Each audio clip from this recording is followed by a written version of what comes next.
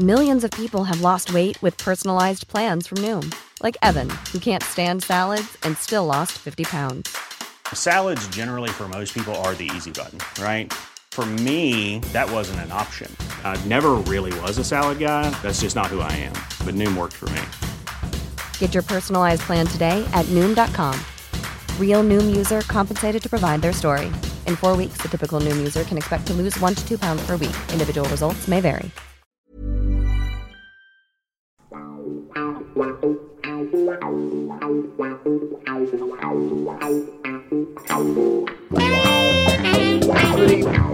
Good evening, TC, and welcome all to part 84 of our weekly podcast, The Curran View, Then and Now, with the Idol of Hillsborough, Mr. Terry Curran. How's things, pal? Steady away. Obviously, I say it every week, could be better. Obviously, with Janet being in the situation she's in, but other than that, not too bad. Yeah, I know where you're coming from because my mum is in exactly the same situation. I was over and I seen my mum and I had a little bit of better news today regarding my mum's cancer. So all the best love and wishes to you and to Janet and to everybody that's suffering with this absolutely horrible disease. First and foremostly, TC, let's get into the football, and it's always the starter, the magic moment. So what have you sourced for us this week, mate? Well, it wasn't a great free kick by Ravel Morrison. Yeah. But what he did, and how he finished the rebound, Yeah, was incredible. It just shows you how much talent that boy has got. For some unknown reason, it's just not happened for him. I don't know whether it's his fault or some of the manager's fault, but he's been with some big managers and some big clubs, so there's something not right. But what a talent he has when he gets it right. he's actually been at my club, Birmingham City, on loan as well, and I'll echo that. You don't know as a fan what goes on. Only the management, the players, and the player knows what goes on behind those closed doors in training on match day and beyond that as well. But there's no doubting that the fella has an abundance of ability.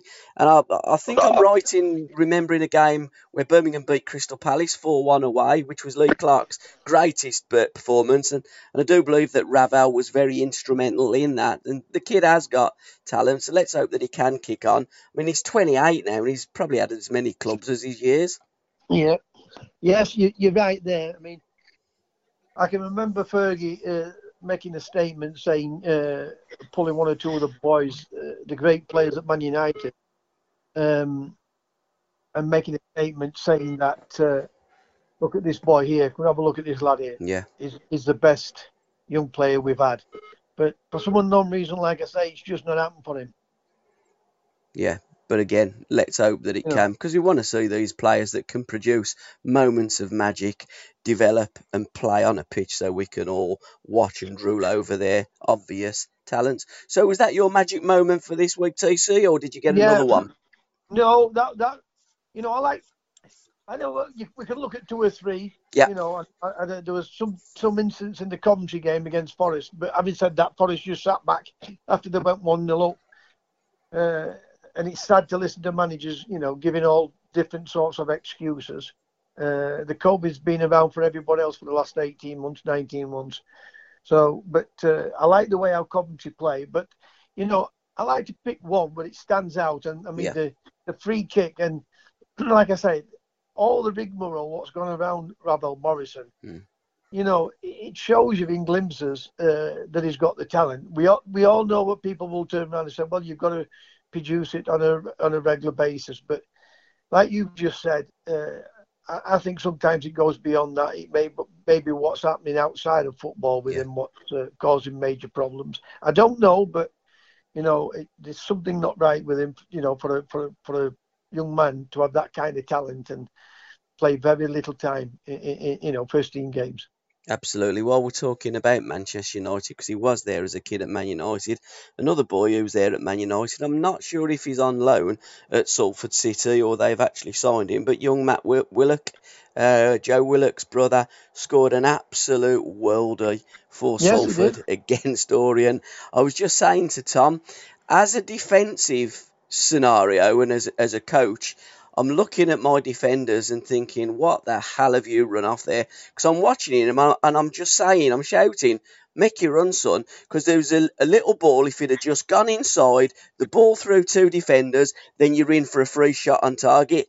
The defender moved and then allowed him, although he was standing there, to then touch the ball and was in about the same position where he should have been and cracked a worldie right into the top corner. So take a bow, son. Brilliant, and it was. But on that incident, what you're talking about, Yeah. sometimes they're frightened to commit and close them down quickly because they're frightened of getting done. Mm. And he got himself in no man's land. Yeah. And I mean in no man's land. I mean, I said to you on Saturday, was it Saturday night or Sunday? What days I spoke to you this week? Yep. No, I am with days at the moment in time. But going back to Birmingham, they've got a young lad on loan from Manchester United. Yes. And I was very impressed with him and all. But I've wrote on my wall before, Man United have got some great young kids coming through. But you've always maintained that, TC. I mean, even in your area, in Yorkshire, the likes of Manchester United, they have that they cherry pick. The big clubs have that about them, that they can cherry pick. So if you are going to have a player on loan from Man United or Chelsea or Manchester City, you know that the player is going to be quality. Well, they are going to get the best young lads. Yeah. It doesn't mean they're going to turn out the best. Absolutely. Because some of them fall by the wayside 100%. for whatever reason. Yep. Others catch them up, that type of thing. Yep. But all the big clubs, they do cherry pick from everywhere now, not just here in England, throughout Europe, and even in Latin America. They're coming in Africa. They're coming from all over the place.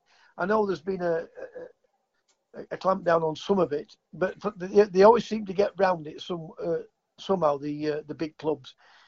When you look at it all, I worked in academy, and I'm not going to mention them because, at the end of the day, it brings the club down, and not the coaches what's running it. Yeah. He's not in the game now, and he's had a bit of an illness, so I'll not mention him. But I was at one club, and he said to me, "What do you think to these?" And when I tell him they weren't up to scratch, he said, "Don't worry. If we get one through, we'll be happy. But if we don't get any through, we'll get what Leeds, Man United, Liverpool, Everton. We'll get whatever they don't want when they release their players, because they know they're being coached and being trained. But if we don't get the better ones, even the second better ones are better than ours. What's coming through. So that's just how they think sometimes. And you think to yourself, is it worse than having academies, some of these football clubs? Because they're not really, really pushing the young boys. They're just letting them come through. And just if it happens, it happens. If it don't, then we'll take the cast off from Man United and from your Arsenal, from your in these local areas, like from your Leeds and your Sheffield Uniteds and your Liverpools and all them and Evertons, all them. That's what they do. They certainly do, and I've got a first question for you, and it's about the League Cup, so I'm going to just put that on the back burner for the moment. But my other magic moment, and I've had two this week because it leads us into a post that you put on to your Facebook wall, which then will lead us on to Book Corner, which your book, Give Me the Ball, is out now. But it was Callum O'Hare's nutmeg for Coventry City's equalising goal. Yeah. Now, I like this kid. I've watched him when he got released from Villa. I'd seen a little bit of him when he was at Aston Villa. He's got absolute bags of talent. He was one of my 6 to watch last season. And when you look at this kid, Callum O'Hare, he's a football player, and it's great, again, like Morrison, seeing players, midfield players, that are on the ball, that are confident, or inside forwards as it is with Cal, play the ball forward, looking to be positive, looking to make things happen, because that's what I want to watch in football. And then it leads us to your post about nutmegging Jack Charlton. So you take up that story, sir. Well, before the Jack Charlton incident, you're right. These type of players need to be loved. Yeah. And he's gone to Coventry, and the kid, but it's not just the kid. The team itself, majority of those players, you can see how confident and composed they are on the balls. But going back to nutmegs, when I was at Sheffield Wednesday, not just Sheffield Wednesday, I did it nearly every club I would. I was playing it. I remember nutmegging Bally. I mean, Bally never used to get angry. He'd put his eyes up. He'd put his eyes up into the sky and think, "How will let that happen?" That type of thing. But with Jack, we were short with the reserves. Jack used to love the reserves to play against the first team. Yeah. Try and sort things out, whether it be free kicks, throw-ins, that type of thing, ready for the next game that mattered to Sheffield Wednesday. Anyway, I said to Andy McCulloch, if I get the right ball, what happened? They were short the reserves, and Jack decided to play. And as usual, he weren't playing at the back; he was playing in midfield. Yeah. You know, and I said to Andy, if this ball comes right, if I get a right ball and I time this right, I'm going to nutmeg Jack. Because Jack used to, if he did something like that, he used to go ballistic. He hated it, doing it with the opposition. Near mind your own teammate. Anyway, I said to Andy McCulloch, I'm going to do it. So Andy were always smiling. He always used to say to me, because whatever I did, whatever I said, I used to say to Andy, I'm going to run with the ball back to the goalkeeper. You didn't do it. Anyway, I said, I'm going to nutmeg the goalkeeper here. I'm going to nutmeg Jack. So he said, I bet you didn't do it. Anyway, we've been playing for about 20 minutes. Brian Aldridge plays me an absolutely peach of a ball. But if Jack had read it, he'd have got there, but he didn't. He delayed it because obviously he was frightened of the pace of my pace. And then he decided to come. And as he's come, he's tried to stretch, put his long leg out. Yeah. He tried to stretch and I put it between him and he's gone ballistic, And I don't like swearing, but I'm going to turn around what he said. He said, I'll fucking snap you in two, you little twat, if you do that again. So I stopped. He turns around and I'm no joking apart, you could see his face were red with anger, and he comes running back at me like a bull would to the matador. And as he's come in, right, he's come diving in. I've looked at him, put it through his legs again, nutmegs, and shouted again, nutmegs, and jumped over him. And he's got up and he started chasing me. And all lads are, not rolling up with laughter, but they're pissing themselves a laughing, and he's chasing me around the field. And I'm slowing down for him to think he can catch me. And he kept kicking out. I wish we'd have had telephone cameras in our days, or cameras in and around the ground, because it would have been brilliant and so funny, for people to see things like that. What does happen sometimes? And sometimes, you see fights in football grounds, but that was one of the funniest moments for Jack. And if you could have captured that moment on film, it would have gone viral, wouldn't it? Brilliant. Just going back to AB. You're not kidding, by the way. It would have gone viral, that. Yeah, just going back to Alan Ball. He liked to do things. I remember interviewing Tony Curry, and TC told me of the situation where Bally had sat on the ball against TC. Yeah, and then Tony did the same thing. Exactly, he repaid the compliment. But Bally said to him after TC had done that, he said, I've got something special for you next time. And he says, you know what he done? He put his foot on the ball and tied his laces up. He said, and I never ever got him back for that. But they were characters. Yeah, absolutely. All the people were characters. Yeah. Your Alan Hudson's, your Stan Bowles, your Tony Currys, your Bot. There were hundreds of them. Yeah. Stacks of them. Frank Worthington, there were stacks of them, even Charlie Cook going back. Charlie Cook was same age as Bally.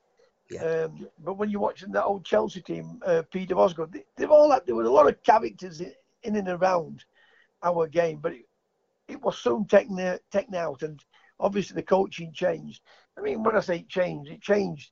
Did it change for the better or change for the worse? What it did, it took out they wanted to be more organised defensively. That's what they did it. So they would leave a winger out, or they would leave a player with skill out, what would try things to make it more defensive. Not the top teams, but the other teams, and then then the top would try to start to not copy them playing, but copying them, knowing that if there was a weak link in their team at the back, then at certain games that's what they would do. They put an extra man in their midfield or an extra man at the back, play with 5 at the back or play with 5 in midfield. But no, they were great characters, and I mean, Bally was one of the best out of them all, because he would try things and do everything. He wouldn't bother what managers said to him. Yeah. talking of Charlie Cook, when I was round my dad's the weekend, his best mate was sitting in the garden. We were talking about football, and he said, "Do you remember when we went to Chelsea?" And they were sitting there at Chelsea, and a couple of women behind him says, "Charlie Cook ain't playing today. He's injured." And Duffy turned round and said, "Yeah, he dropped a pint pot on his foot last night."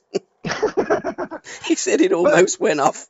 But it's brilliant that. But when you think about it, Yeah, a lot of players did. yeah, absolutely. Yeah. Some got away with it, and some didn't. I mean, Uddy will tell you. I mean, Tommy Baldwin was the leader of the gang, the Kings of the Kings Road in that Chelsea team, and him and Charlie Cook, they'd go down to Kings Road arm wrestling with the man, who was the man that called horse? Richard Harris, and Yes. the one that absolutely liked to wild thing. What was his Oliver Reed, was it? Yes, Oliver Reed, yes. Yeah, them pair, they used to go down there on the night. So, but that's what players used to do in those days. Look at the great Bobby Moore. Oh, absolutely, yeah. The West Ham players. Yeah. One of them. Yeah. About 3 or 4 of them, weren't they? Got sent home when they went to play Blackpool in the FA Cup or something. Yeah, they did got beat 4-1, yeah. But there was a lot of that where it was kept quiet, Mm-hmm. And then obviously when a manager would lose it with a player, then it would leak out. But there was a lot of it going on. Absolutely. You talked about characters. We've been talking about characters. And this is my first question before we go into Book Corner, because I want to talk a little bit of length about your new book, Give Me the Ball, that's out now. The League Cup, how important is it to have a cup competition where you blood kids? But when you're blooding all of the kids, is it really worth it? I've noticed a lot of clubs tonight, I think Nottingham Forest are one, that have given, I think, 11 debuts. Now, where I'm coming from is, back in the olden days, we used to have a reserve team league. You used to have your intermediate, then your reserves, and then your first team. So players, the young kids, would be playing with senior pros. They'd be in and around a dressing room of men, and that's where lots of players back in the 70s got their character building from, playing with men, rather than now they're playing just with kids. Well, if you ask young players nowadays, yeah, I would bet the majority of them would want to play with senior players. Yeah, because they can learn from them. Yeah. The thing about all these competitions, it's like when at the lower level, and we'll go back to the high level in a minute, but at the lower level, they play, it's an under 23s, and they play the kids. Yeah. And what I mean by the kids, they play the kids from the youth teams. Yes. So the young pros are coming out of the academy to become pros. Yet the only football they're playing is kid football. Yeah, absolutely. Right? Yeah. Now, when you're playing like Nottingham Forest and they're going to play 11 young players to make the debut, first and foremost, when the club is not playing particularly well, the manager will bring a lot of pressure on himself. Yep. And he'll bring a lot of pressure on those players. I mean, young kids don't see fear and don't feel fear. Yeah. They'll go out and express themselves, but they'll not be physically strong enough when you're playing against experience. Yeah. So to blend in, maybe two, and they would benefit from it, right? And it would make a big difference. They're going to blend 11 in. One or two of them will make mistakes because of nerves and everything else. Yeah. And if the result goes the wrong way, the fans will have a little bit of moan. I guarantee the manager will have a little moan. Yeah. And the biggest thing what the manager will upset the players with, because they don't realise it. I mean, somebody like me didn't bother because it's like water off a duck's back. But when they turn around and say, do you see what I mean? Now they're not ready to go. So it makes that player think he's not ready. Yeah. And he's not giving him a fair crack of the whip to play with senior pros. So, for me, I'm not really interested in the League Cup anymore, unless you get to the final and you get two major teams in the final. But rest of it, it's just poor because, they're just playing very weak teams. Yeah. And if the ones what play, if the teams managers play the players, what's not playing on a regular basis, then it's a good excuse if they get beat to say, well, that's another reason why we don't play these players. So that's why you get a lot of unrest at football clubs. Yeah. But when you look at people like Bielsa, when he never came in here moaning and groaning about money and etc. He's still got a lot of players from when he first come into Leeds United, first came to Leeds United. Yeah. But he will play kids, right? He'll not play all kids, but he'll blend kids in. You know, there's a right way to do it for me, and I'm not saying that I'm right, because at the end of the day, they're the managers, and they pick who they want to be. It's their club, it's their job at stake. But I don't think it does. I don't think it does the club any good. I don't think it does the players any good, and it certainly does the fans any good, because they're paying good money to go there. You know, they want to see kids coming through, but they don't want to see 11, because they could go down on a Saturday morning to watch the young kids play football on a Saturday morning. Yeah, they want to come and see a young player bedded in with with senior players. And let's see him express himself. See how he can handle it, and that's the better way to do it. But at the end of the day, I'm not in football. It's the managers what those clubs will pick and play how they want to play and play who they want to play. So we can all have a little moan about it, but at the end of the day, it doesn't do us any good, and they're not really bothered either the managers. Absolutely, and that was my only criticism with Birmingham last year when we went to Portsmouth and played probably 7, 8 or even 9 kids. And I did say then it would be much better if they'd have played 3, 4 or 5 with senior pros, and they would have got more experience and a more positive experience than getting a little bit of a dick in against a very, very average Portsmouth side. But what I will say about that is that I thought they did all right, them kids. Even though they weren't bad. Yeah, one bad. What did I say to you after that game? Yeah. Play, didn't they?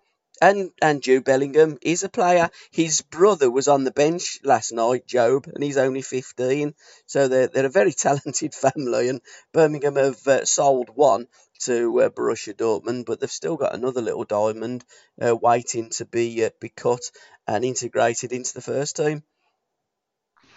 But listen, that's the good thing about it.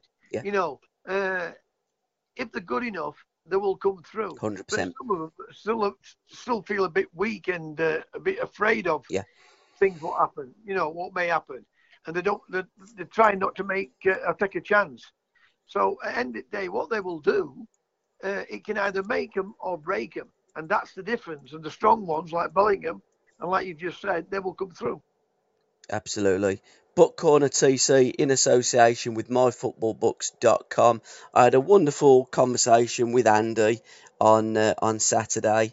I'm a big admirer of his work with promoting all football books, not just books that are coming out now, but books that have been out for some time. And when there's an anniversary, when there's a birthday, he'll put something up with Terry Curran. Birthday. There's his first book, The Regrets of a Football Maverick. Alan Hudson on Alan's birthday. Alan Hudson's autobiography, The Working Man's Ballet. So he does that, and he'll put different books that have been out at different times to birthdays and anniversaries, which is absolutely fantastic because we miss so many books. There's hundreds and thousands of brilliant football books, and he sent me one of his bookmarkers, and he's also sent me one of his mugs as well. So thank you so much, Andy. And brilliant, Andy. Yeah, going forward, as I say, we support his project because I'm a big fan of his work, but I'm a big fan of your work. I was a big fan of you when I was a kid and you was a player, and Give Me the Ball is out today, sir. So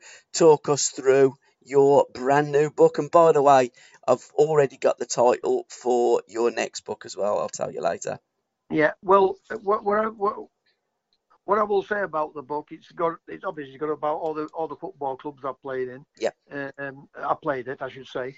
And it's about, obviously, a big part of it is about my love for Sheffield Wednesday and everything else what goes along with that. But I want people to buy it and to enjoy it and let them give me their honest opinion of it, you know. Yeah. I think it's going to be a good read, but it's not. I don't like to say about myself. I mean, the thing is, I look at it now when I was playing football, and I never used to say things about myself. I'd just say, if I didn't agree with the tactics of the manager, I'd express myself that way. Mm-hmm. But the book, I need to sell the book in a sense, but I should let people know. But I want people to buy it, have a look at it, and then let them give me their honest opinion of it. Ron Atkinson's in there. Why did I call it Give Me the Ball? Because I always wanted the ball. And when I played at these football clubs, people like Kevin Ratcliffe, when I was at Everton, Cloughy, when I was at Notts Forest, he used to turn around and say, give him the ball. Yeah. Because I weren't, even if I made a mistake, I still wanted the ball. I still would look for the ball. And when I was playing and still playing, when I go watch games now, you still hear scouts will say, that boy wants the ball, even if he's not playing well. And it's true. That the thing about that is you've got to get a player what can make things happen for your team. And I was one of those players. I didn't do myself any good by going and play third division football, but I've enjoyed doing it with John Braley. I've already, it hasn't even come out yet, and I've sold 50 odd books. Good. Yesterday and today. Tomorrow will be the launch of it, and then we're going to push it and we'll take it from there. But I think it's going to be a good seller. Well, I've already posted it up on your social medias and had a conversation with you today. There are a few direct messages of people wanting a book. Fans are also asking, will they be signed copies? I've answered that for you. Yes, there will be.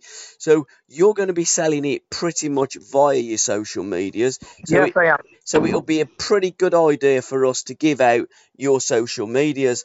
So it's on Twitter, it's at Terry Curran _11, and then Curran Terry 11, which is your personal. You've got two, and going back to that.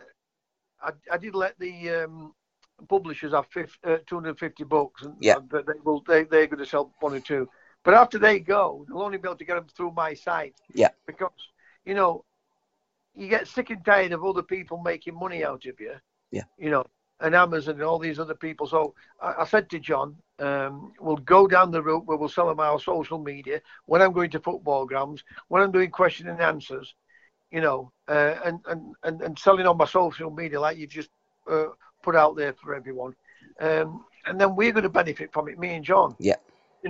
And not people like Amazon. They're making enough money out of people. So I said to John, we've agreed that's how we're going to do it. So if people really wanted it, they will get it. They will be able to find it on our social media, on my social media with you and your type. And I'm going to put it into one or two other places where they'll be able to get it. Absolutely. And on Facebook, it's Terry Curran Official, or your personal Facebook page, which is Terry Curran. And we have got show accounts as well on Twitter at Curran View, and then on Facebook, The Curran View, and also a group, The Curran View, which I post up modern things that's going on today, and a bit of what went on yesteryear. Because we've got other group pages where I've got one 60s and 70s, you've got one 60s and 70s too, and we post the podcast and pictures and all things of yesteryear, because we love to reminisce about the good old days. How does this book differ from The Regrets of a Football Maverick, TC? Well, there's lots of things in it. Yeah. That's similar, not similar. I mean, the thing about it was about me and my upbringing and everything else, and what I did in football. Yeah. There's parts of it, what I've been talking about for 40 years, about the high press, trying to win the ball higher up, and entertaining fans. Mm-hmm. There's bits in it when people, laughed at me, and when I said, the transfers would break the £10 million transfer margin. Yeah. There would be foreign coaches. There would be more foreign players, and there would be all-seater stadium.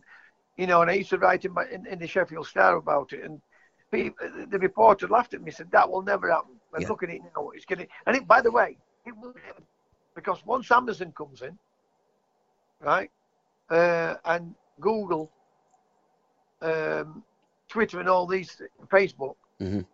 I mean, when you look at what's happening in football at the moment in time, you look at Paris Saint-Germain with Messi, Oh, Mbappe, and Neymar, yeah. how they can afford it. But what will happen is more big money comes into it, and that's how they're going to pay it. But it's going to. There's lots of different things in there. There's lots of interesting things from the clubs I played at, which is Sheffield Wednesday, Sheffield United, Everton, Southampton, Derby County. Great players I played with. Yeah. You know, so the book itself is worth getting. And your first Q&A will be on Saturday at the City Ground, won't it? Yes, the first one's at the City Ground because obviously that's where it started after Doncaster. Yeah. So I will be doing the rounds. I will be going to supporters clubs and doing question and answers. Anybody wants to book me, they can book me through my Facebook. So that type of thing, that's what I'm going to be doing. That's how we're going to sell it. And we're going to see how it goes from there. And it will be great to see Terry Curran in the flesh, asking those questions about those halcyon days. And I'm sure that most pubs in Sheffield will want a little bit of Terry Curran. If you listen to Johnny Owen's show on Sunday between 9 and 11 on TalkSport, Johnny's going to give your book a shout as well. So the more shout outs, the merrier. And the more sharing and retweeting as well. Yeah. Getting it out there to the masses is what we want, TC. Yeah. Well, I'm going to be doing local radio Sheffield. I'm going to be doing radio Nottingham, radio Derby, radio Everton, so Southampton. Yep. We're going to do all these. We're going to push them all out to all various fans because it's got things in the book for all football fans. And also, TC, I mean, I'm not a fan of any of those teams, but people like me that are genuine lovers of football, there's lots in there. In fact, I'd probably get more out of it than an Everton fan or a Sheffield United fan, for instance, because I look at the whole of the career of Terry Curran, where you do tend to find that football fans of a specific club really only want to know what happened while you were there at their football club. And I like to read and listen to the stories of all footballers of that golden age. Well, always listen to the story, not a story, because Absolutely. That's what a lot of people do. They listen to a story, not the story. Yeah. I mean, I'm double of you really, because you're a big Birmingham City fan. Yep. Right, and I'm a big Sheffield Wednesday fan. But if anybody plays my team and beats them, I'm not the one what's going to get his head down and sulk about it. I'll look at it and think, right, we've got to do better than that. But I want to praise the opposition because if they played well, yeah, I want to look at it and think, well, at least they've played well. If my team hasn't played well, then what is the reason? Is it the philosophy? Is the players not up to it? Is the manager not up to it? That type of thing. Yeah. But I always want to see a good game of football because that's what, first and foremost, that's what fans deserve. Absolutely. They deserve to. I mean, it's never always going to happen. We all know that. Players can have off days like anyone else. But as long as they try and play football and try and win a game of football, so there's lots of interesting stories in the book, and it, like I say, it's well worth a read. If it's only half as good as your first book, it's going to be an absolute bestseller. Knowing you the way I do, it's going to be even better than your first book. It's going to be a page turner, and it is the must-buy football book for any football supporter of all clubs. It is, and it's for everybody, and it's for everybody what really loves football, Yep. loves the team, but really loves football, and wants to see entertaining football. There's lots of good things in there about the managers who I play for. There's lots of good things in there about players who I played with. Disappointments, the highs, the lows. But there's some funny stories in it. So it's got a lot of different things in it for all types of different fans. It's a mixed bag of just fantastic football memories. Second book, TC, our recommendation, or rather their recommendation from myfootballbooks.com. So check out the Facebook and their Twitter pages, guys. We share them on our socials as well. Is Angels with Dirty Faces, the footballing history of Argentina, written by Jonathan Wilson. I'm a big fan of Jonathan Wilson's work, although I don't read it, but I do like the books that he writes. I've got so many football books. I do say every week that one of these days I'm gonna read my books. It's going to take me, if I live to about 200, I don't think I'm going to have enough time, so I better start pretty quick. And at the moment I'm reading A Time of My Life by Roy Cavanagh, and it's a fantastic book about Manchester United from about 1952 up to 66. So I'm going to be doing another podcast with Roy shortly, because he's got another book on the 70s of Manchester United. But check this one out, guys. I mean, it looks a terrific book, and it's talking about the likes of Alfredo Di Stefano, Diego Maradona, Batistuta, Riquelme, and the little boy wonder that's just moved to Paris Saint-Germain, Lionel Messi. And it looks as though Messi's levitating, something that he's going to probably do in that front three with Mbappe and Neymar this season. It's incredible, isn't it? I mean, Yeah. It's great to read books like that, Yeah. and and read about interesting things about great players. But at the same time, I bought John Purdy's book. Yes. I bought John Purdy's book, and obviously he had one or two problems. And it sounds of it, when I said problems with managers and how he wanted to play, and he started off at Arsenal, we were at Forest and all these type of clubs. But I can relate to it, even at that level, because he found a manager what really appreciated him, and he brought out the best in him. Yeah. And anybody wants to buy a book, they want to try that, because I found it very, very interesting. I couldn't put it down. John Bird's Booze and Footy. Very, very, very, very interesting book. I really enjoyed it. And I'm like you. I'm not one for sit down reading books, but I wanted to read it, and I've enjoyed it. Fantastic. And our third book in Book Corner this week, I posted up on Twitter and Facebook on the Curran View what we do. We do a book corner. We give a shout out to books and authors and football players and anything involving the beautiful game. And Stuart Kane messaged me and said, fancy giving my book a shout? Man Friday, about Robin Friday. So I looked down his socials, and he was local to where I live, Birmingham, and I said, well, if you fancy it, let's do a live broadcast in our SRB Media studios. So we did, and that's up on our socials. And I gotta say, it was an absolutely Brilliant. Fantastic podcast. It was a joy to listen to Stuart. Yeah, Attention fantastic. to details, fantastic. And Robin Friday, what an absolute character. So read the book. It's in two. There's two books. It's the first half and the second half. Again, it's about 500 pages plus with the two books. And the one's pretty much looking at the Reading years, and the other one, the Cardiff years. So I'm looking to get in my teeth into that as well very shortly. Yes, but I mean, all these books, by us mentioning them, or trying to promote them through the podcast, some people will find some of these books really interesting. Yeah. I mean, like mine, they might not find it, but they might think, Yeah. well, what a great book that is. And we wouldn't have heard of it if it wasn't for, the Gabby Cabby, with all his podcasts, what he's doing and promoting all these books. And not just the books, he's promoting football and the fans, because without the fans, we've just seen how important the fans are to a football club. Yeah. With this pandemic. That when we had fans in the game, it's just been absolutely boring.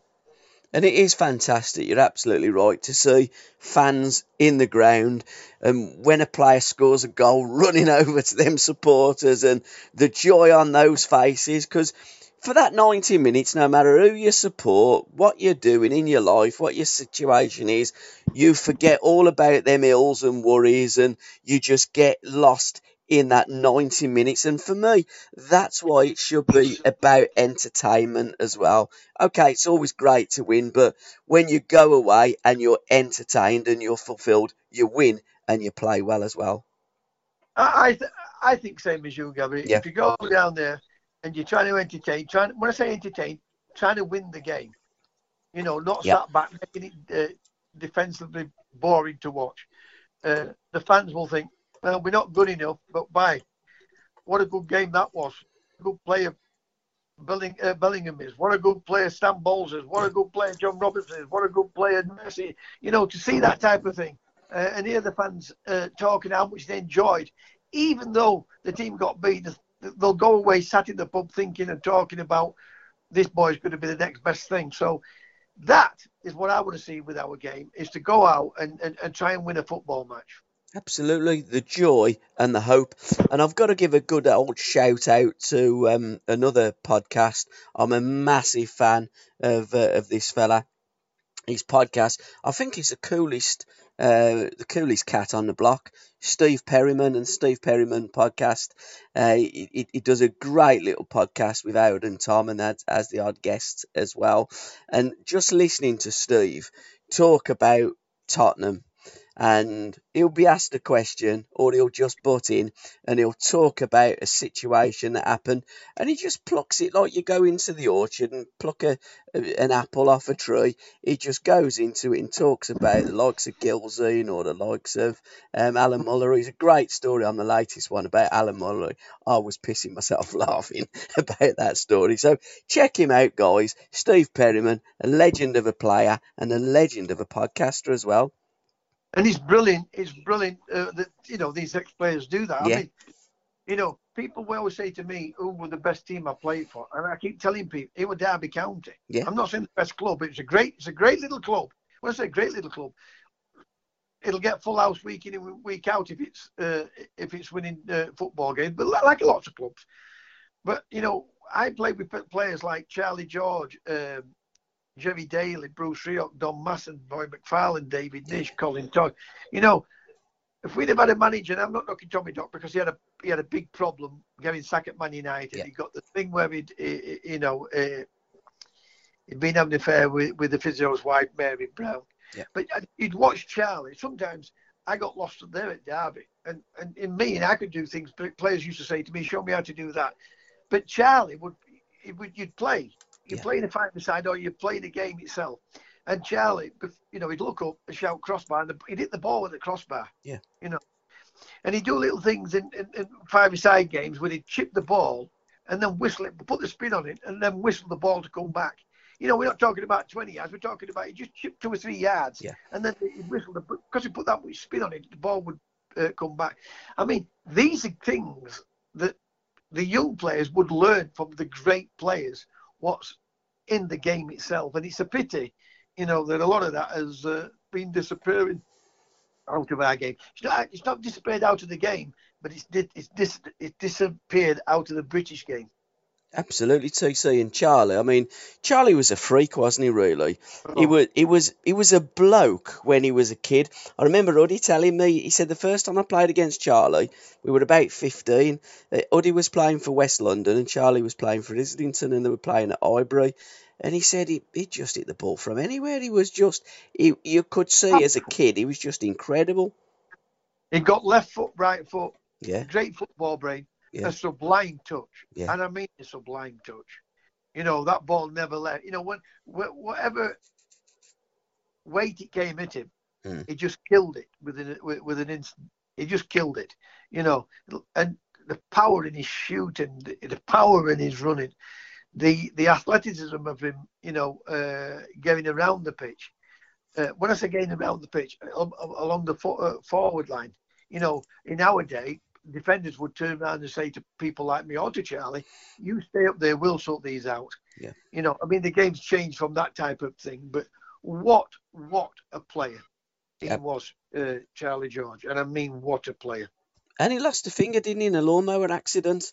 I've never he found out how he done that, but what he did. I'll tell you exactly what it was. Go on. The blade had stopped. Yeah. The blade had stopped. And he didn't switch it off. Right. right? When I say didn't switch it off by the electricity. Yeah. And he's gone to clean the blade, but still kept his hand on to wipe it with his other hand. And then it just set off. Bloody hell. Unbelievable. But what a player, Gabby. What a player. Absolutely. And we referenced Alan Hudson earlier. I've just done my latest podcast with Al, My Life, My Music, part 17. Anybody what wants to listen to a podcast, listen to Alan Hudson and the Gabby Cabby. Absolutely brilliant. Uddy is different class. It's a lot serious, and there's a lot of funny little antidotes what Uddy, with his sense of humour, puts into it. Brilliant. He is so funny, Alan Hudson is. I mean, you have an opinion of people and you watch them play as footballers, but Huddy is one of the funniest persons that I've ever known. The lines that he comes out with, I mean, we're always like belly laughing. Every podcast that we've made, there's always been a belly laugh in there because he comes out with just some proper lines. Yeah, one-liners are brilliant, aren't they? Oh, fantastic. It was on about hitting the bar, and he said, yeah, I was good at hitting the bar in the 70s. But a pal of his that he played with in the 80s, which leads us nicely into footballmastersmagazine.com, our time vault in association with those guys, is Keith Birchin. And Keith, on the 25th of this month, is 65. Where did he play with him then? He played with him at Stoke. Yeah. Yeah, when he come back from Seattle, he went back to Chelsea, and he was only really playing reserve team football at Chelsea. But Tony Waddington, who wasn't the manager at the time, it was Bill Asprey, and it got out that Hudson was back from America, basically, and Waddington made the contact. Alan says he only brought me back to Stoke because he wanted his drinking partner back. But Uddy had a tremendous time in that second spell at Stoke City. They were in a worse predicament than the first time when he first joined. But the prodigal son come back and saved them. And we've got, again, a podcast about those Stoke days on our socials. SRB Media, if you want to look at any of the videos that we do, they're all on there, or our socials for the individual shows as well. But yeah, Keith Birchin, what a great lad. 25th of August 1956, born in Enfield. Started off at Barnet. Well, he was at Arsenal. He was at Arsenal with Brady and O'Leary. They were all kids growing up. Laurie Cunningham was there as well, as was Glenn Roeder. And what we said earlier, or what you'd said earlier, the likes of Arsenal and Man United get these good kids, but not necessarily do they all come through at that football club. And Glenn had to go elsewhere to cut a career, as did Laurie, as did Keith. Liam and David O'Leary didn't. They went through at the Arsenal, but Well, when you look at Kane. Yeah. Right. All right. We know he's been at Tottenham. Yeah. Right. All his career. Yeah. But he went to Millwall. Yeah. He was in and out of team at Millwall. Goes to Norwich, in and out of team at Norwich. Goes to Leicester, in and out of team at Leicester. Yeah.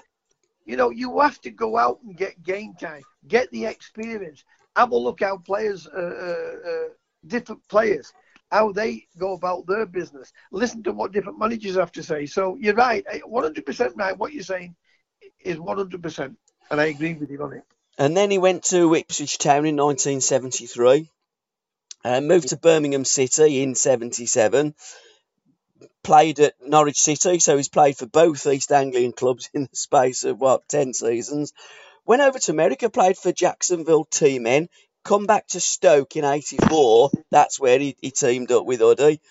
Played at Sunderland, Walsall, finished his career at Chester. I've done a My 70s interview with Keith, and it is really funny as well. Keith is very dry, tells some great stories. Told a wonderful story about Tommy Smith when he was at Ipswich Town. He went up for a ball, and with his elbow, he caught this fella, and in his mind, he's thinking, please don't let it be Tommy Smith, please don't let it be. Anyhow, cutting a long story short, it was. So he smashed Tommy Smith's nose, and Tommy brings out that immortal line of his, I'm going to break your fucking back. And the referee heard him, and Keith said, "What are you going to do?" He says, "Well, not a lot, but if I was you, I'd suggest you go and play on the wing." And he said he did. And then, you see, I played against him. Yeah. When he played, I played against him when I played for Doncaster Rovers. Yeah. And Yeah, you did. Yeah. When he was at Swansea. Yeah.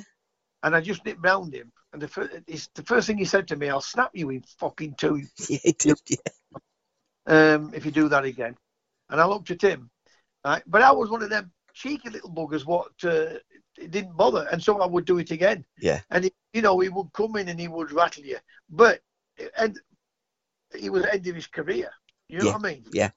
When he went to Swansea, and I've just come in at my career at Doncaster Rovers and Sheffield Wednesday. Yeah. Obviously I played against him at Rovers and at Sheffield Wednesday. Yeah. When I played for Sheffield Wednesday, but great to learn off of them, even though you're playing against them, because you knew that they were going to rattle you, right? And you knew they were going to try and intimidate you with their experience and everything else, and leaving the studs there. But it taught you how quick you had to be. Otherwise, they would leave the studs down you, and they would just wink at you or they smile at you, that type of thing. Absolutely. But afterwards, we always turn around and say after the game, you're going to be a player, or well played. Yeah. That was a good thing about them. Yeah, exactly. Fair Maybe off the the only pitch. good thing. Yeah, fair off the pitch animals on it. But then a couple of seasons after he played for Birmingham, one of the first games of the season, he said, I went up for this ball and I was going up and up and up and I come down and there I was in a ball on the floor at St Andrews, and Tommy Smith was looking over me and he says, "You didn't think I'd forget you, did you, son?" The brilliant, them one-liners, Fantastic. But I said to you about with referees. Yeah.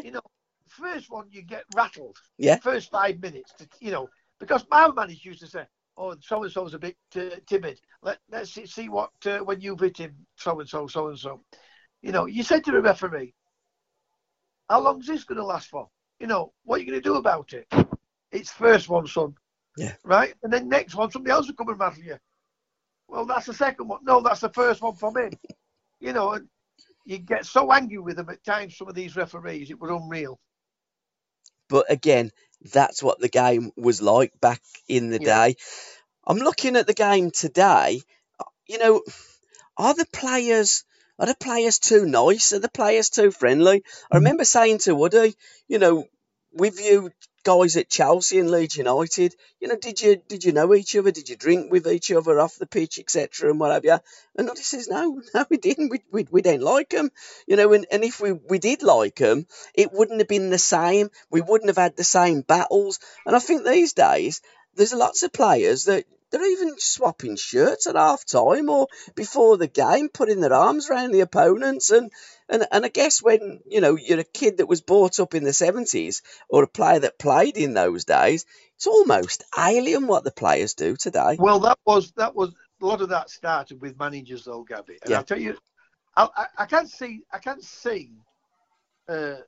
why some players like Roy Keane and possibly Woody would go, because it was in those days, not with Roy Keane, he came after me, and I would just after Woody, not long, I would just after Woody, and the managers, took your shirts in, don't be talking to him, don't be shaking hands with him, and don't be, they didn't swap shirts in nowadays, but when you're a player, I don't think, as long as you work hard, and you try and win the game, and that you've shown that.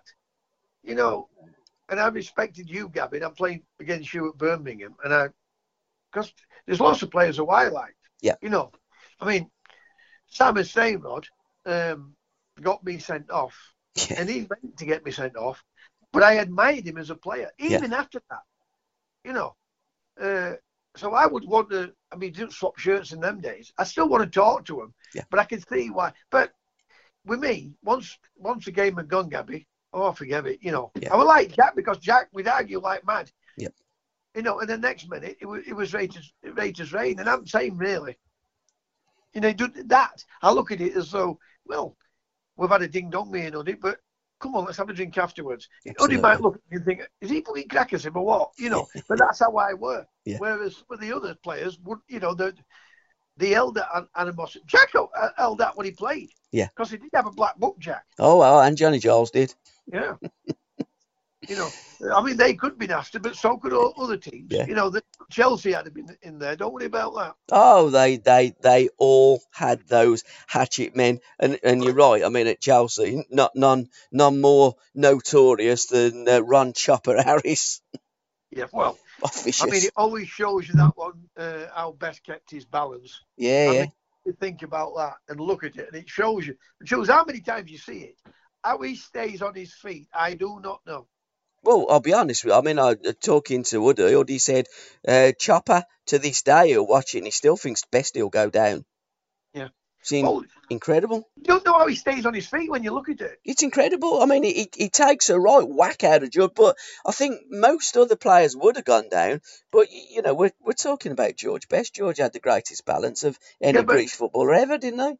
Without any doubt. He, like all these great players, he has that balance. Yeah.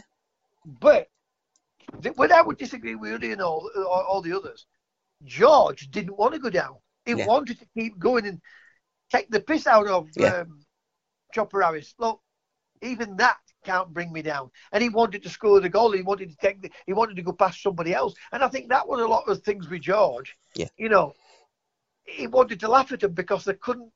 Obviously some of the fouls were absolutely unbelievable. Yeah. How he didn't get serious injuries, I'll never know. Yeah, it's incredible. Never know. But for me, when I watch him, and I watch him more than anybody else, when I watch him, I look at it and I think to myself, he's doing this on purpose. He just, he could anybody else, but not anybody else. Vast majority of players would have gone down. Yeah. Would have gone down. But George wanted to keep going. He loved the roar of the crowd. It was incredible how he did it, and the reason for him staying on his feet. Absolutely, he loved the crowd, and the crowd loved him. Two of the big one. Two of the great ones I remember. No, there's that many, and I've seen that many. It's untrue. There's the one where he takes his shoe off, and going to the player. Come and get it. You want it that bad? Come and get it. I'll even play without my shoe on.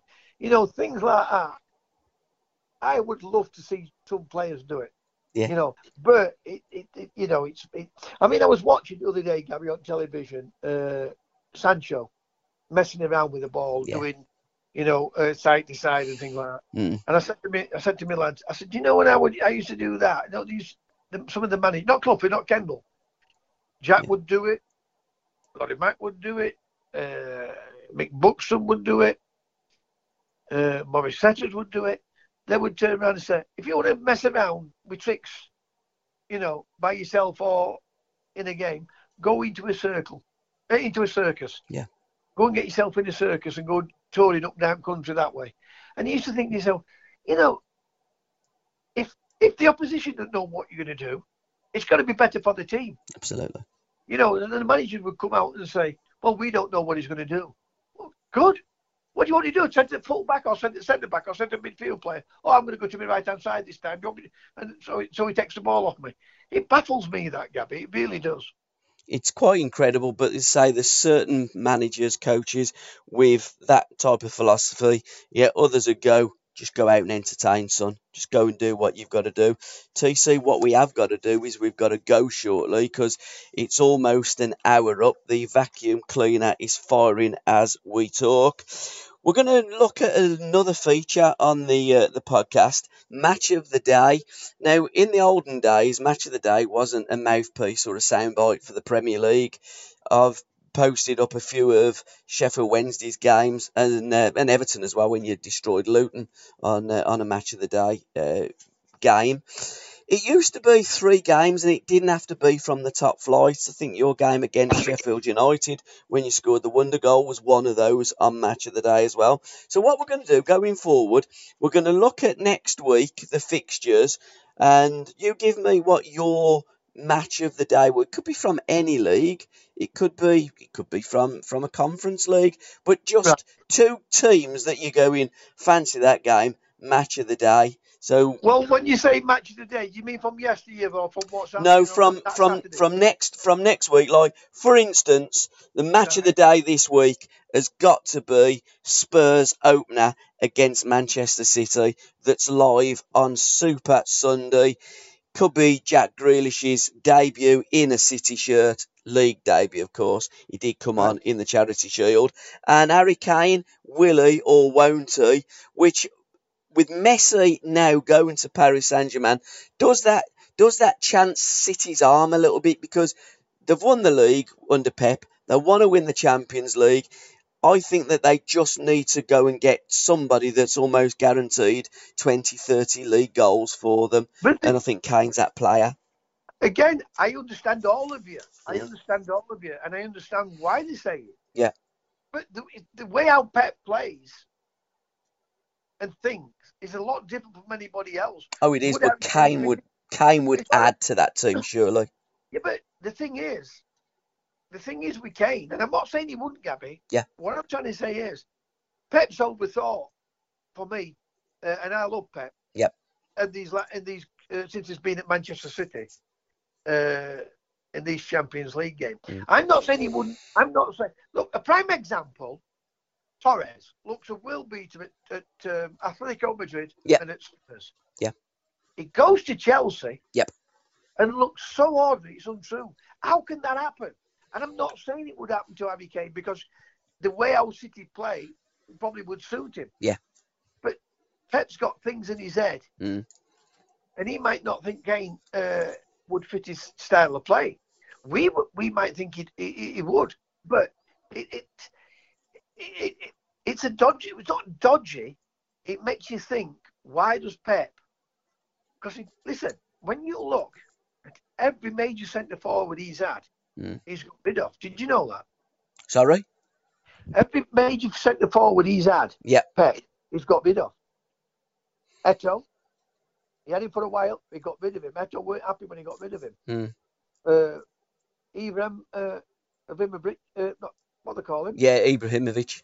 Yeah. Yeah, he got rid of him. Right. The one but he did like him at Bayern Munich. The main goal scorer there, what's his name? Lewandowski. Yeah. You know, but when he came to City, he didn't. He weren't going to play Aguero. Yeah. But Aguero got his head down, worked out, and got back into the team. You know, so end of the day, it's a funny one. Would I buy Harry Kane if I thought he'd do my team world of good? Yes, I would. But there's a limit to what I think he's worth. Yeah. Do I think he's worth 150, 160,000? No. And if you say, well, if he can guarantee winning Champions League, there's no. Messi and Ronaldo have been the best two players in the world in this last. I mean, Ronaldo's won it 3 times. Yeah. Messi's won it twice. But when you look at, they should be winning on a regular basis if you're going to go down that line. Yeah. If you sign a Messi or Ronaldo, you're expected to win the Champions League and your league itself. Now, even them players have only won it 3 times and twice. People start laughing at that, saying only. I'm just using that as an expression. Yeah. Yep. I'm just using it as an expression. But could Harry Kane guarantee him? I don't think any player could guarantee anything, and I think that Paris Saint-Germain do look as though they're the team to beat with all them players. But as you say, TC, we've seen it before with all the, like for instance, Real Madrid, when they went down the avenue of all the Galacticos. It doesn't necessarily mean exactly. Took them a long time, Yeah, absolutely. Doesn't necessarily mean best team, best players, they're going to win things. City look. I just think City have always looked to cut above, and if I'm honest, just the one thing, and I think just that natural goal scorer, because I just don't think that Jesus is the player, and I think that either Lewandowski or Harry Kane would be a great fit. I think Haaland would as well, but they're not going to go for him at the moment. Do you know what's the most important thing in a football club? Manager. Without a question of a doubt. I mean, Liverpool people going about Liverpool, and my opinion of them is, for 2 years, they pressed, they worked, they wanted every ball, they wanted every corner, they wanted to win every game. And for 2 years, they worked that hard. Yeah. Yes, they've had injuries. Mm. That, because choose how good you are as players, to work that hard like Liverpool did for 2 years, it's going to take or sap some of that energy out of you. Yeah. And as it sapped energy out of them, that some of these players got injured because of that, right? What I'm trying to say is, if you've got a right of look at all the top managers throughout the world, what's won major trophies. You know, they've had strong players, and it's handling those strong players. And you look at Paris Saint-Germain, and I like Poch. I like him as a player. I remember him as a player, and I like him as a manager. Yet he's still not won anything. Yep. He's not won a major trophy. No. Right? Now he's got to get the best out of all these players together. Yep. Right? Because, regardless what anybody says, and yes, I do think they do get on Neymar and Messi, because when they played together at Barcelona, but they will still be out trying to do each other.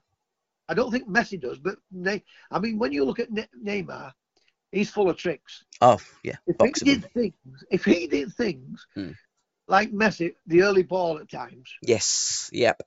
We'd be talking about him as being one of the greatest players of all time. Yeah. It's only because he wants to freestyle in games. Yeah. And I think he does it too much, because I'm talking about a game now. Yep. You've got to try and win the game.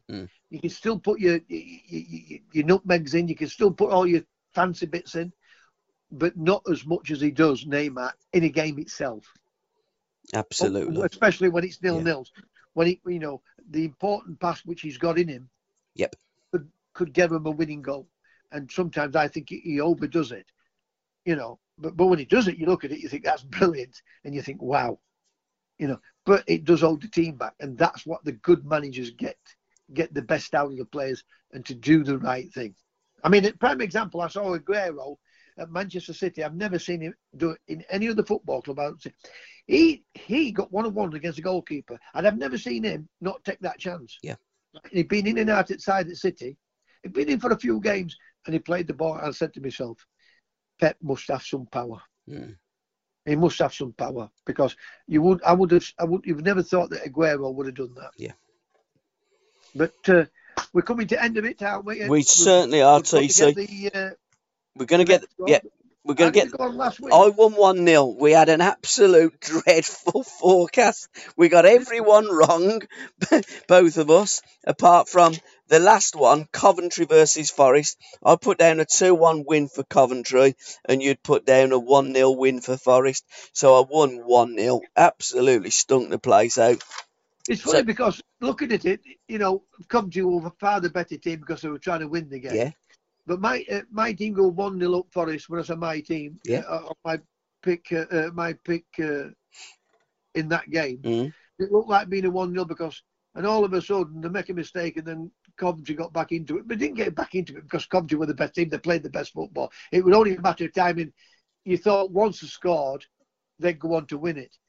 But I've tried to tell the Forest, and it's not knocking Chris Newton because he was a great footballer, but I don't want to watch his teams play too negative. That's my honest opinion of it. I agree. Chris is like that. He's very pragmatic. I don't like pragmatic managers.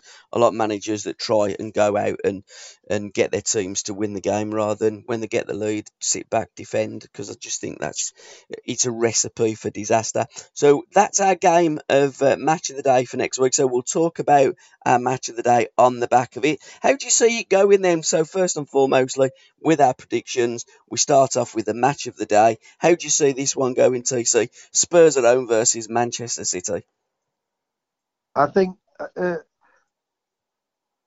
this will be a 3-0 because obviously Tottenham haven't got in place what the manager would have liked. Yeah. He wasn't the first choice manager for Daniel Levy. Yeah. There's still a bit of turmoil with Harry Kane. Yep. I don't think he will if he plays will forgive 100% because he always does that. You know, he may be having a bit of a bad run with England when he's not scoring goals, but you can always see him. If the chance comes, he's ready for it. He keeps going. So I don't think it's quite right at Tottenham. Only time will tell, but I think this will be a 3-0 Man City. I'm going to go 2-1 Man City. I think it'll be a bit closer. And Jack Grealish, Super Jack, has scored a winning goal on his debut. Fantastic. Everton versus Southampton, two of your clubs, TC, former clubs, go head-to-head. How do you see this one going? I'm going to go for a draw. I'm not a massive big Benitez fan. Yep, He plays same here. too much boring football. Southampton's lost a couple of good players, which will knock them back, but they've just signed a couple of good ones. Yes, they have, yeah. And how quickly they fit in. I do like the manager. I'm going to go for a 1-1 draw. Yep, I'm going to go 1-1 as well. So poor against Manchester United the other day. I watched that game, Everton Man United. Looked so poor. Yep. So disorganised, so disjointed. Yep, I'm going to go 1-1 as well. Peterborough versus Derby. Peterborough lost, obviously, in the Cup 4-0 away at Plymouth, but they made that many changes. You can't read anything into a Cup game. And I know, but Derby, when you look at that, they get beat 3-0 at Lou. Yeah. It's early part of the season. You want to try and get some confidence into it. Yeah, you do. They make loads of changes. Yeah. I'm not knocking Ferguson. I understand why they do it. Yeah. But I'd want to get confidence into players. Absolutely. Rooney gets a lot of stick. I think Rooney's done marvellous under the circumstances at Derby County. Yeah. I'm going to go for, you'll laugh at this, I'm going to go for a 1-0 win with the winning goal coming from Morrison. Well, I've beaten you to it because I do write these things down as you're talking, and I've put down 2-1 Derby. I think Derby will win. I like Lewis Sibley that plays up front for Derby. I think he's a tremendous player, and you're right, they've got so many young kids, lots of he's going wrong at Derby. I like that Rooney still wants to play football. Absolutely, I hope Wayne does it. Character for it not to affect him. He's got that. He's going to do it. He's going to play football. We're going to get on with it. He does have a little thing that we've got to get some experienced players into it. Yeah. But not'll worry him. No's going to bother him. So I think they'll be all right, Derby. I really do. People will laugh at it, but I do think they'll be okay. I hope they are, and they will be, because I do like Wayne Rooney. I like his philosophy of football, and we need managers like that to succeed. Huddersfield versus Fulham. How do you see this one going, TC? Again, one of your old clubs, Huddersfield. Yeah, I don't like to go against one of my old clubs, but I'm going to go for a 1-0 win, Fulham. Right, I'm going to go 1-0 Huddersfield, just to go against you there. I do rate Fulham, actually. I think that they will win. I think you would have backed Fulham 1-0, weren't you? Hoping I'm going to go for Huddersfield. Yeah, exactly, yeah, I was. But I'm going to go against the grain because I don't like to go with the same results as you, TC. Well, I used to do that with Jack. I used to go against grain and get myself in trouble. Nottingham Forest versus Bournemouth. How do you see one of your old clubs? And you will be there at that game. I'm going to be at that game. Obviously, I want Forest to win. Yep. But I think under Scott Parker, Bournemouth will be up there challenging. I like the way how his team plays football. So I'm going to go for 1-0 Bournemouth. I've gone 2-0 Bournemouth. So I'm going to go 1-0 Bournemouth. And finally, Sheffield Wednesday versus Doncaster, the team that you love and you played for, against the team where you started your career. There's only one winner this weekend, and that is Wednesday. I think they'll be too strong for Doncaster, even though I like Richie Wellens, and then Doncaster gave me my first starting football. Yep. My love for Wednesday outbeats all that. I think Darren Moore has put some decent players in that team to give them a chance to. Because I thought they would struggle because of the financial side of it. They'll let all the players go, but he's fetched new players in. But the first 10 games are important because that'll tell you. Because if they don't do well, some of these players will be gone, and chance here it will put an halt on it, and Wednesday could find themselves in a difficult scenario. So this is a really big first 10 games for Sheffield Wednesday, but I'm going for Wednesday to win 3-0. I'm going to go 1-1 in this game. Where you just been, TC? You been down a mine shaft? No, I've just I did a thing like I did at Southampton. Came off and went for a week. Say no more. I tried to be as quiet as possible, but I couldn't wait any longer. TC, it's been a ball again. Thank you so much for your time. Love to you and yours. And let's hope that we're all singing the blues after the weekend's games and fixtures of football. Weekend, a positive. Love to yours. Hope your teams do well, all of you, barring the ones what's playing Birmingham and Sheffield Wednesday. But after that, good luck to them. Have a great season. Have a great Saturday. And let's have some fans back in the ground. No trouble. Just go and enjoy the game.